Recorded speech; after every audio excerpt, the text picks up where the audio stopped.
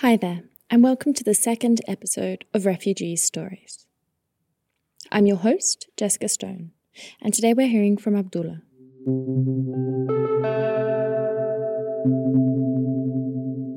طبعا أنا عبد الله أنا من سوريا من دير الزور. Okay, he say that he's from Syria, from Deir az-Zur city. He was owned a big farmer of cows and animals, and he also have a big truck to unload the animals and go sell it in around Syria. And he said that he was proud of her work, and he loved her work. He was very much her work. That's it. And one quick note here. I apologise for the quality of the audio. It's hard to record in a tent in the middle of a refugee settlement with limited equipment. And frankly, it's even harder to keep 9 children quiet for an hour.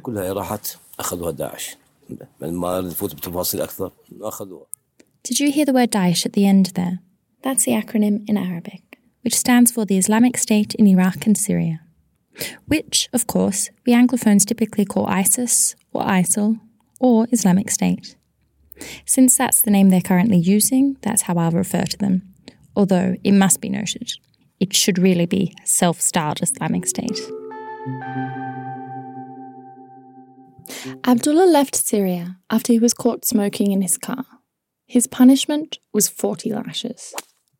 And those 40 lashes were a big influence in him leaving Syria with his whole family, 9 kids, 2 of which are blind, and making the slow journey to Lebanon. It's hard to find specific evidence that smoking would be punished with 40 lashes by Islamic State. We do know, however, that the drinking is punishable by 80 lashes because it's one of the crimes specifically defined in the Quran and therefore codified in the legal system. So 40 for smoking seems probable. Do you miss doing this type of work? He said that yes, he missed her job a lot, and he hoped to come back to Syria just to do it again, do this work again. And he said that he hoped then if he will stay as a refugee here in Lebanon, to do it here in Lebanon, but it's impossible. That's what he said. I did this interview about a year ago. At that point, there was a pledge not to work rule, which I talked about a little bit in the first episode. This has since been changed. But there is so much general confusion in Lebanon about the employment rights of Syrians that many refugees still aren't working, or working only in very low-paid jobs.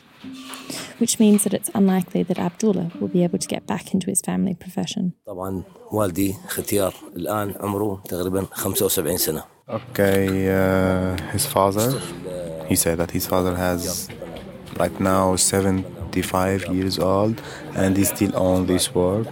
And the same for her mother. She has 65 years old and then she still make this work till now. They have like a small farmer who they do the milk and the cheese from the cows. Yeah. So your parents are still in Syria at the moment? Yes, they're still right till now in Syria. And the area where they live right now, they have around this area the Syrian army and like the different kind who they're fighting in Syria. If you don't mind me asking, why have your parents decided to stay in Syria but you've decided to come here? He say for her parents, they say that they are an older man and woman and they prefer to die in Syria than to die out of her country. That must be very scary. Okay, he said that yes, it's very dangerous and very scary with the area that they live because they cannot move or they cannot go out from Deir az-Zur because of the checkpoints and, you know. Deir az-Zur city is located on the Euphrates River between Raqqa and Mosul, the 2 Islamic State strongholds. large-scale clashes started in the region on the 10th of April 2014, when Islamic State began to attack the area, which at that point was mostly held by the rebel groups. Both Islamic State and al-Nusra Front were fighting against each other, as well as attacking the rebels. Within months, thousands of people had died, and more than 100,000 civilians had fled the province. Within 3 months, Islamic State controlled between 95 and 98% of the Deir ez-Zor province. This is according to the Syrian Observatory for Human Rights, a UK-based group that documents human rights abuses in Syria. These days, Deir ez-Zor is located deep inside this Islamic State-held territory. And life under Islamic State control is no fun at all, unsurprisingly. Before the siege, Deir ez-Zor had a population of about 300,000 people.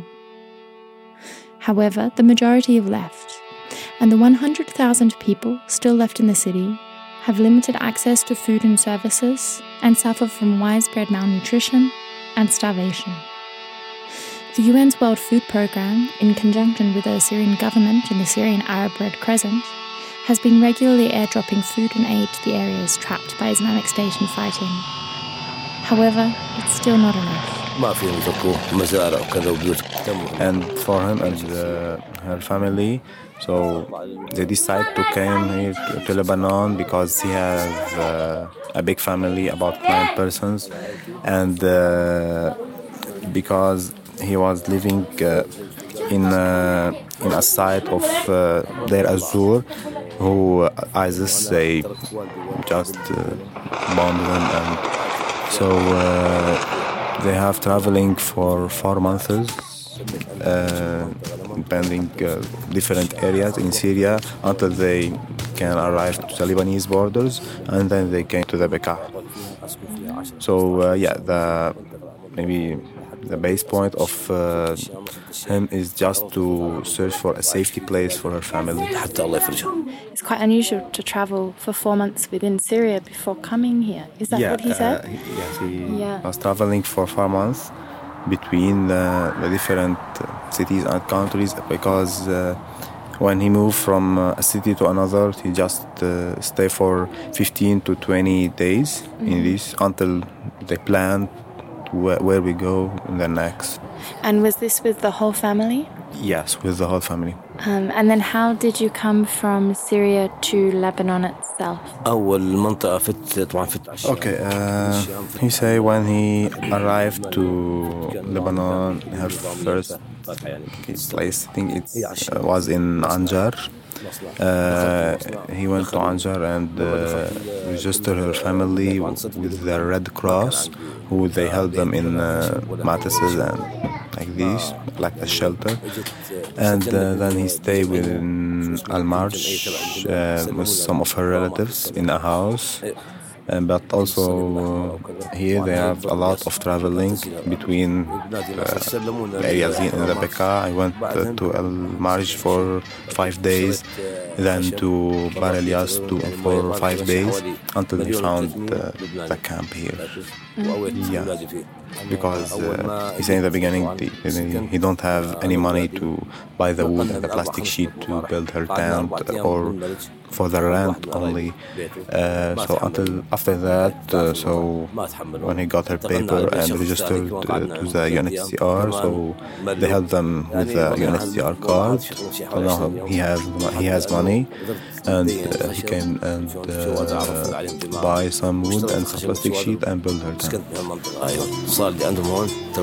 How long did it take to build? He say that for building the tent, so it take for about 1 month, because he just buy like a little quantity of food and plastic sheet in the beginning, because he don't have enough money to buy a big quantity. And yes, after 1 month, when he got her first pay from the UNHCR, so he buy the rest of the quantities that he need for the build. The thing is, he had a car in Syria, and he sold it to travel to Damascus.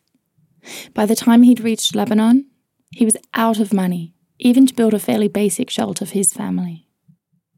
Most refugee shelters I've seen in Lebanon have the same basic materials: a wooden frame with tarpaulin stretched over it, and a varying number of rooms. The issue with structures like these is that they straddle a difficult line. They're simultaneously meant to be temporary, but they're often lived in for many years.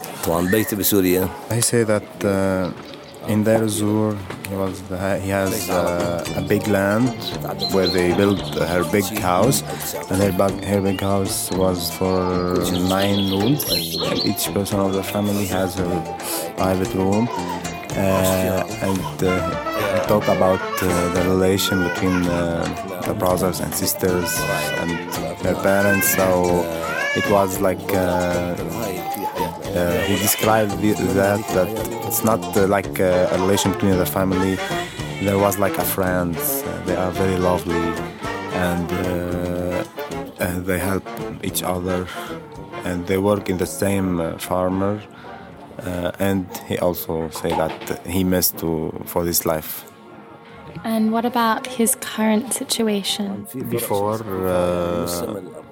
he loves live with the freedom, and he has everything, and he can do anything in her country. And but now it's a big difference from her past life, because here there is no freedom for the refugees in Lebanon. That's what he say, and he cannot move, he cannot do anything, he cannot find a work. So it's a big difference. When you were growing up, what was it like? Okay. He say in 1978 he has 4 years old.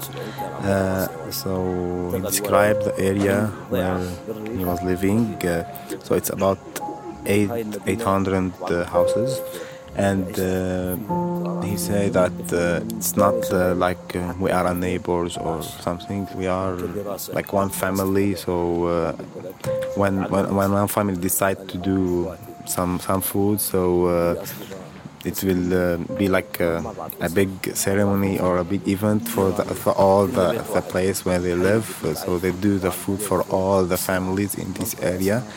And he also has her friends and her neighbors. So it was very calm area, and they love each other.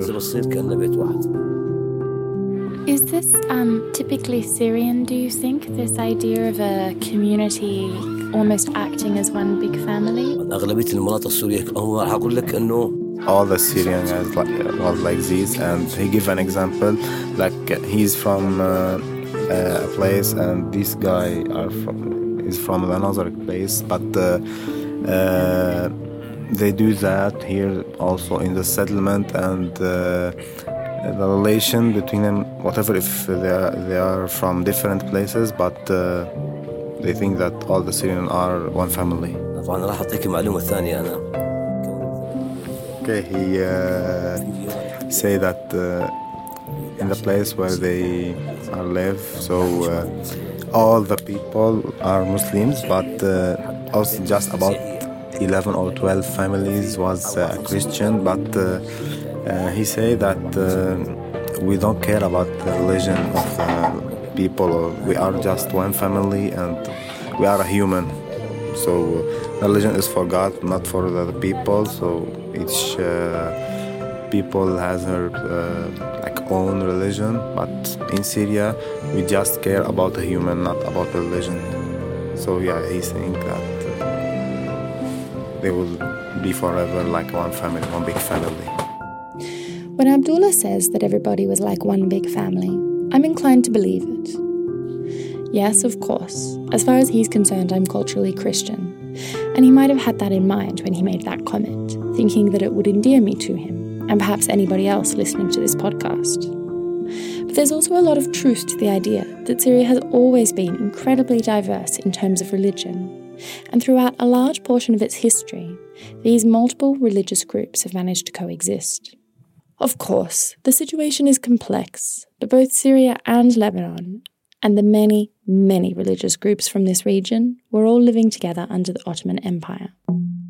Feed the guns with war bombs and help to win the war. At the end of World War I, when the Allies cut up the Ottoman Empire into the states of Palestine, Jordan, Iraq, Syria and Lebanon, France was the country that had control over the newly formed states of Syria and Lebanon. And it was actually the French who separated the country into its different ethnic and religious groups by portioning out particular regions to specific religious minorities, regardless of whether or not they made up the majority in that region. For instance, in Greater Lebanon, the Christians were given authority over the region, despite only making up about 30% of the population. The French authorities also reshuffled these divisions every now and again, creating a lot of instability in the area and increasing friction between the different groups. After a while under this French rule, the Maronite Christians, Druze followers, Sunni and Shia Muslims united in order to revolt against their new French overlords during the years 1925 to 1927. There was a general sense from some Syrians during that period that the French were trying to pit the different groups together. Enough of a sense that one rebel, Sultan al-Atrash, wrote the following in his manifesto on the 23rd of August, 1925. The imperialists have stolen what is yours, raised barriers and divided your indivisible homeland. They have separated the nation into religious sects and states. To arms, let us free our people from bondage. The revolt by Sultan al-Atrash ultimately failed, but later self-styled leaders did succeed. What's interesting about Sultan al-Atrash's manifesto is how clearly, even all that time ago, some Syrians were concerned with how the French had cut their land up into pieces, and how that fundamentally weakened the people. Unsurprisingly, with colonial interference like this, Syrians didn't manage to form national unity at all, and were easily prey to a series of military coups after regaining independence in 1946. It began with Hosni al-Zaim's coup in March 1949, the first military coup in the Arab world, launched with American encouragement, if not prompting. 4.5 months later, Zaim was killed during a second coup, carried out by Colonel Sami al-Hinawi. At one point, there was a short-lived political union between Syria and Egypt, called the United Arab Republic. The Nasser vision of a single great Arab nation collapses overnight as Syria revolts against his rule and proclaims itself an independent state, which lasted from 1958 to 1961, when it was broken by, you guessed it, yet another military coup on September 28, 1961. In fact, Syria managed the unenviable feat of 10 coups in the 2 decades post-independence from France. When Syria was finally finished with all of these military coups, they were rewarded with nearly 50 years of dictatorship under the last 2 presidents, Hafez al-Assad and his son Bashar al-Assad. In short, Syria has had a really bad run of it politically for a very, very long time.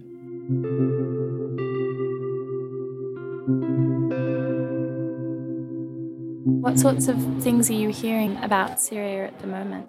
You say that they can't speak with this thing on the phone because and they're scared to, don't know, maybe some of the government, they hear if that he talk about this situation. So no, they didn't speak about this on the phone. So he don't know what's the situation right now. Only see on the TVs. Abdullah has given an interview before, an important interview, with a high-profile figure in international aid. And this interview went on television, and then Islamic State went to Abdullah's father and asked him why his son was talking about Syria on television. Abdullah's father denied everything, but it must have been scary. And now Abdullah is justifiably a bit worried about the impact that his opinions, freely expressed, might have on his family still left in Syria. And according to Freedom House, an independent watchdog organisation dedicated to the expansion of freedom and democracy around the world, Syria ranks as the second worst country in the world for internet freedom. In areas like Raqqa and Deir ez-Zor, Islamic State has issued strict regulations on internet access. Private internet access was limited in mid-2015 to public locations that can be policed by the extremists, often the Hizbah police, a type of religious police designed to promote virtue and prevent vice, to dry up sources of evil and prevent the manifestation of disobedience. This means that licenses are only provided to loyal businesses, which in turn means the Wi-Fi is only available at 4 internet cafes in all of Deir ez-Zor city, and all 4 of these cafes are under heavy surveillance. From what you hear from your brothers and sisters in Syria, how is your life in Lebanon different from their life now currently in Syria? يعني صراحة إنه أنا هون طبعاً عايش ببلد. He say that whatever if I am a refugee here in Lebanon, but my life is still better than her life in Syria because the place where they live, so there is for ISIS in Syria, so it's very dangerous. So it's different, and it's her life is better than her life in Syria. Because it's more safety and it's a little bit some of freedom here in Lebanon than Syria right now. You might have heard before that the Syrian civil war is the best covered war ever in history. This is despite the lack of international news media.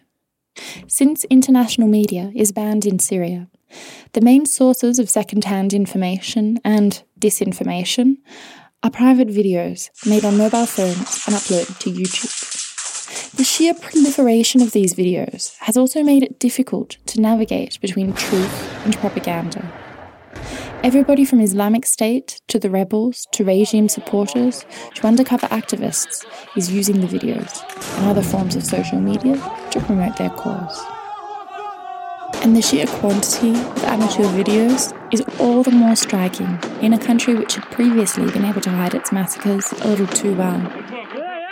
When Assad's father, Hafez, crushed a 1982 uprising in the city of Hama, killing thousands of civilians, he was able to keep it almost completely hidden from the world.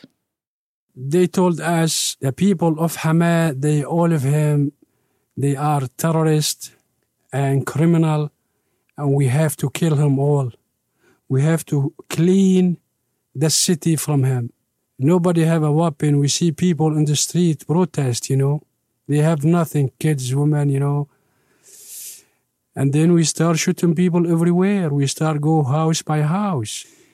I will never forget anything. Everything I have it like when I spoke to you now, I have it in front of my eyes. I remember everything. I remember all the blood in Hama. That was an excerpt from an interview with the perpetrator in the Hama massacre, conducted by Piers Schofield. The original casualty estimate by Western media was 1,000. To this day, the final death toll is not known, although it ranges between 20 and 40,000. It is widely regarded as the single bloodiest assault by an Arab ruler against his own people in modern times. But these days, Syria refuses to stay silent about the massacres that happened to its own people.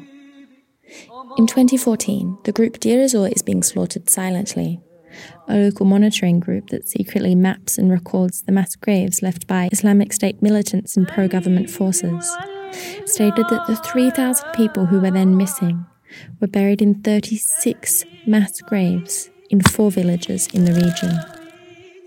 13 of these mass graves were left in the regions controlled by the government, and the rest in regions controlled by Islamic State. And these graves, much like those over 20 years before in Hama, were filled with men, women, children, the elderly, everybody. These days, even without international media, people are making sure that deaths are being counted and reported. It's just hard to tell if anybody is really listening. So for you, it was the right choice to bring your family here? تأمل حكى He say honestly, إنه إن شاء الله I hope that, but I wish I come back to him to Syria to live with them in Syria. Are you looking forward to showing your children Syria again? Because some of them are quite small. Okay, he said that only 2 of her children, they don't know what's going on in Syria and her house and her life, how it was in Syria. But only this little boy, when they decide to leave Syria, he was 5 months, so he was very small. So yeah, and he say sometimes they just talk about Syria and about their life, but he say that they are very small, so they cannot understand right now the situation. But the rest of her children, they know what's going on and they remember her life in Syria. Do you mind telling us one of the stories that you talk about with your children about Syria? Like one of the ways that you keep the memory alive? طبعا نحن عندنا كل يوم حكاية. He tell like a story about their life, so he just let him know how was her work before with her dad. He told him that sometimes he go with her dad and he work for about 2 hours to go and buy some cows and some animals to her farmer, and how was it, the life in Syria, very easy and they can do anything and they have work. And he said he talked about Helchinus that when he told them like these stories, so they are very interested to go to Syria and live like this life. He said that her first hope is for her maybe son and her daughter that they cannot see in her eyes, so we hope that in the future they can do the surgery and just be as a normal people. And the second thing is he hoped to her children to be educated and to went to the schools and university, because he say that right now I'm not educated, so I have a bad life, so education is very important in life, and especially in our time right now, because there are a lot of technology and a lot, so that need to be educated. Are they in school at the moment, your children, or is he currently finding it challenging? طبعا أنا عندي. He said that only Ahmad and Rahma, who they have a eyes problem, they went to a church in Zahle that it's specific for these cases. Ahmed and Rahma are the 2 blind children. They're going to an evangelical church school. But the rest of children, no, they don't went to the schools because the Syrian education system in Syria are very different from the Lebanese here. So he went before, but it was very difficult and different for him. So it's impossible to went to the schools. One son, Yasin, studied up until year 9 in Syria, but he didn't continue in Lebanon. I'll have an education-specific episode later on, but in a nutshell, school in Syria was held in Arabic. School in Lebanon is taught in French or English. This means that many Syrian students have an incredibly hard time in the Lebanese public school system. Because Syrian students have usually missed out on a few years of schooling and have lower levels of English and French, they're placed in classes with kids several years younger than they are, which is obviously not great for self-esteem. There are also reports from Human Rights Watch that Syrian students face bullying and harassment on the way to school and in the classroom from bystanders, other children, bus drivers, teachers, and school administrators, even including physical attacks.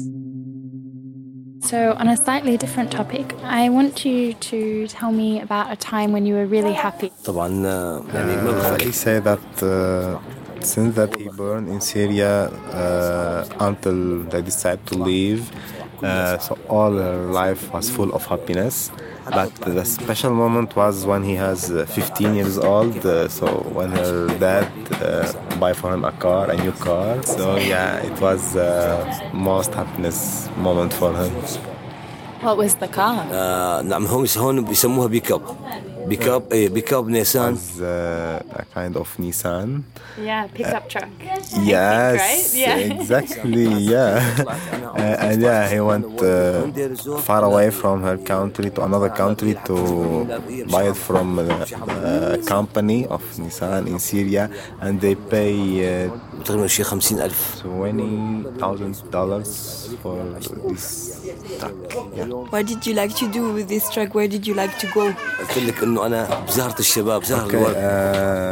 He said that there was a place like a river, Furat River. It's about 500 meters from her house. So he went with the pickup to this place for swimming and wash her car in the river with her friends because he said that I am young though I don't have any responsibilities, so I just stay for a long time there and I love this. بتباهي بحالي شايف حالي وما أنا مصدق هذيك الأيام. وهلا عندي هاي هلا. At this point in the interview, Abdullah pulled out his phone and showed me a photo of a different car. This car right now in Syria, Kia. Who's driving it now? بس تطلع من البيت. They put it in a garage in Syria, and they put on the car a lot of wood and things because if ISIS see this car, so just they will come and take it. What about his house? Is someone living in it now? طبعا بيتي اللي بالمدينة. He said that he has 2 houses in Syria. The first one was destroyed by the war, and the second one is used by her parents right now in Syria. بالمدينة طبعا من داعش والمجموعات الإرهابية غيرها. Are they like hiding a lot of things in this house? نحن لما طلعنا من بيتنا صراحة. Okay, he said that like the most important and expensive things that they have was in for all her family and her first house who was destroyed by a bomb, so they don't have anything right now. Okay. Only the jewelry of the woman. Okay. No, that's very sad. I can't imagine losing all of the family possessions. كتير مؤسف إنه واحد يخسر كل هذا الشيء. طبعا خسرنا كل شيء يعني قلت لك. Okay, he said that before they have a family life, they live with each other and they eat, and they do all the things, and whatever if he said that whatever if he lose the lot of her things and the expensive things, so but he said that but we win our life, we still alive, so that's the most important. كل واحد يفوت بس ينام البيت بس المنام أما كل حياتنا مع والدنا مو بس نحن. He hope to all the Syrian peoples think like how he think just to take care of her life and don't care about other things, religion and a politician problem. Yeah, just think that they should be safety and they should stay alive and take care of her families. Have you found this safe place that you were looking for when you came in Lebanon? Did you find it here? صراحة بهذا البلد. Okay, he say that maybe I found a safety place, but not full of safety, because there's no safety place like our country. Yeah. He said that he just found like about 60% of safety here, but not full of safety. Have you feel welcomed here when you come to Lebanon?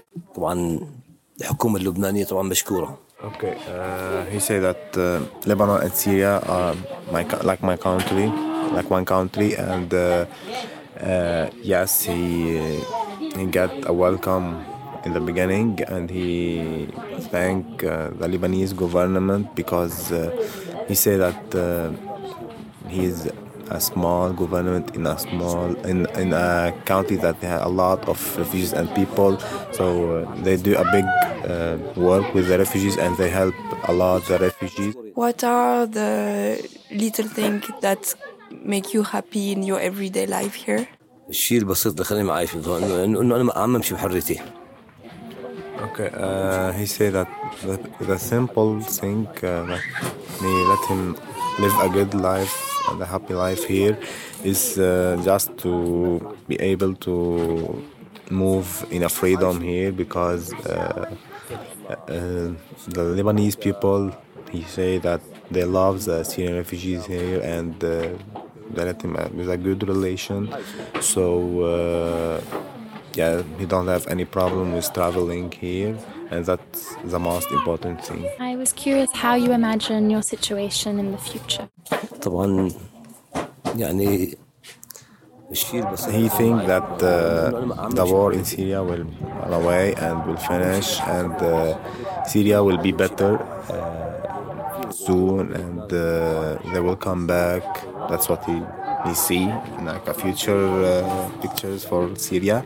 So all the things will be okay, and all the refugees will come back to Syria, and the war will end.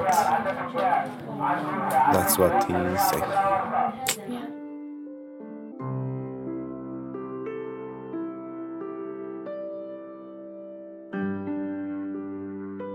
That was the second episode of Refugees Stories.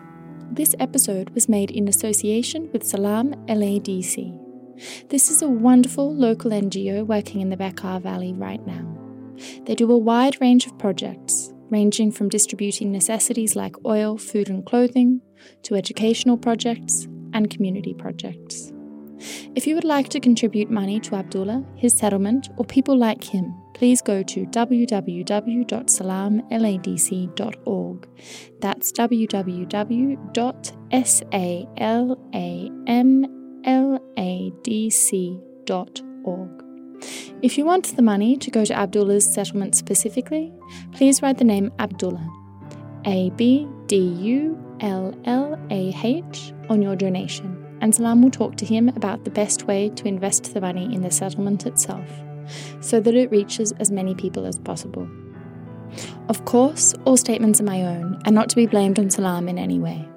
They merely provided the support for this project of mine, and should not be held responsible for my political beliefs or my errors and misunderstandings. This episode was sponsored by Hindenburg Audio Suite, the fantastic audio editing program that was used in the making of this episode. For the music, thanks go to Alphamel, Yusuf Kekia, Amra Ez, Nuno Adelaide, Rocco Granata, Axel Tree, Yusuf Tage, Bando Comunali and Internazionali, and the Orchestra of Syrian Musicians. Amra Ez is an up-and-coming musician from Egypt. Banda Comunali and Internazionali is a band from Dresden, which is made up of musicians from many countries, including Syrian refugees. The Orchestra of Syrian Musicians is exactly what it sounds like, oddly enough. And an enormous and very grateful thanks to my translator Hassan Chubasi. My second, and no less valued translator for this episode was Wael Yassin. He himself is a Syrian refugee, originally from the Deir ez-Zor area, and he provided a second lot of translations to catch any gaps Hassan didn't have time or breath to get to. It's really not easy translating, and both of these men have done fantastic work. Further thanks go to Justine Boyer, who was my assistant for this episode. It's her lovely Swiss-French accent that you can hear asking excellent questions I could never have thought of by myself at a few points during the episode. Thank you also to Pierre Schofield for the permission to use an excerpt of one of his interviews. And finally, thanks go to Miguel Isotta Sanchez for his continued patience. Thank you also to Abdullah himself and all the other refugees who let me into their homes and trusted me with their stories. I can only hope that these stories go out into the world and help others to understand the situation. And finally, my name is Jessica Stone. I'm the writer and producer of this podcast. Thank you for listening to Abdullah's story.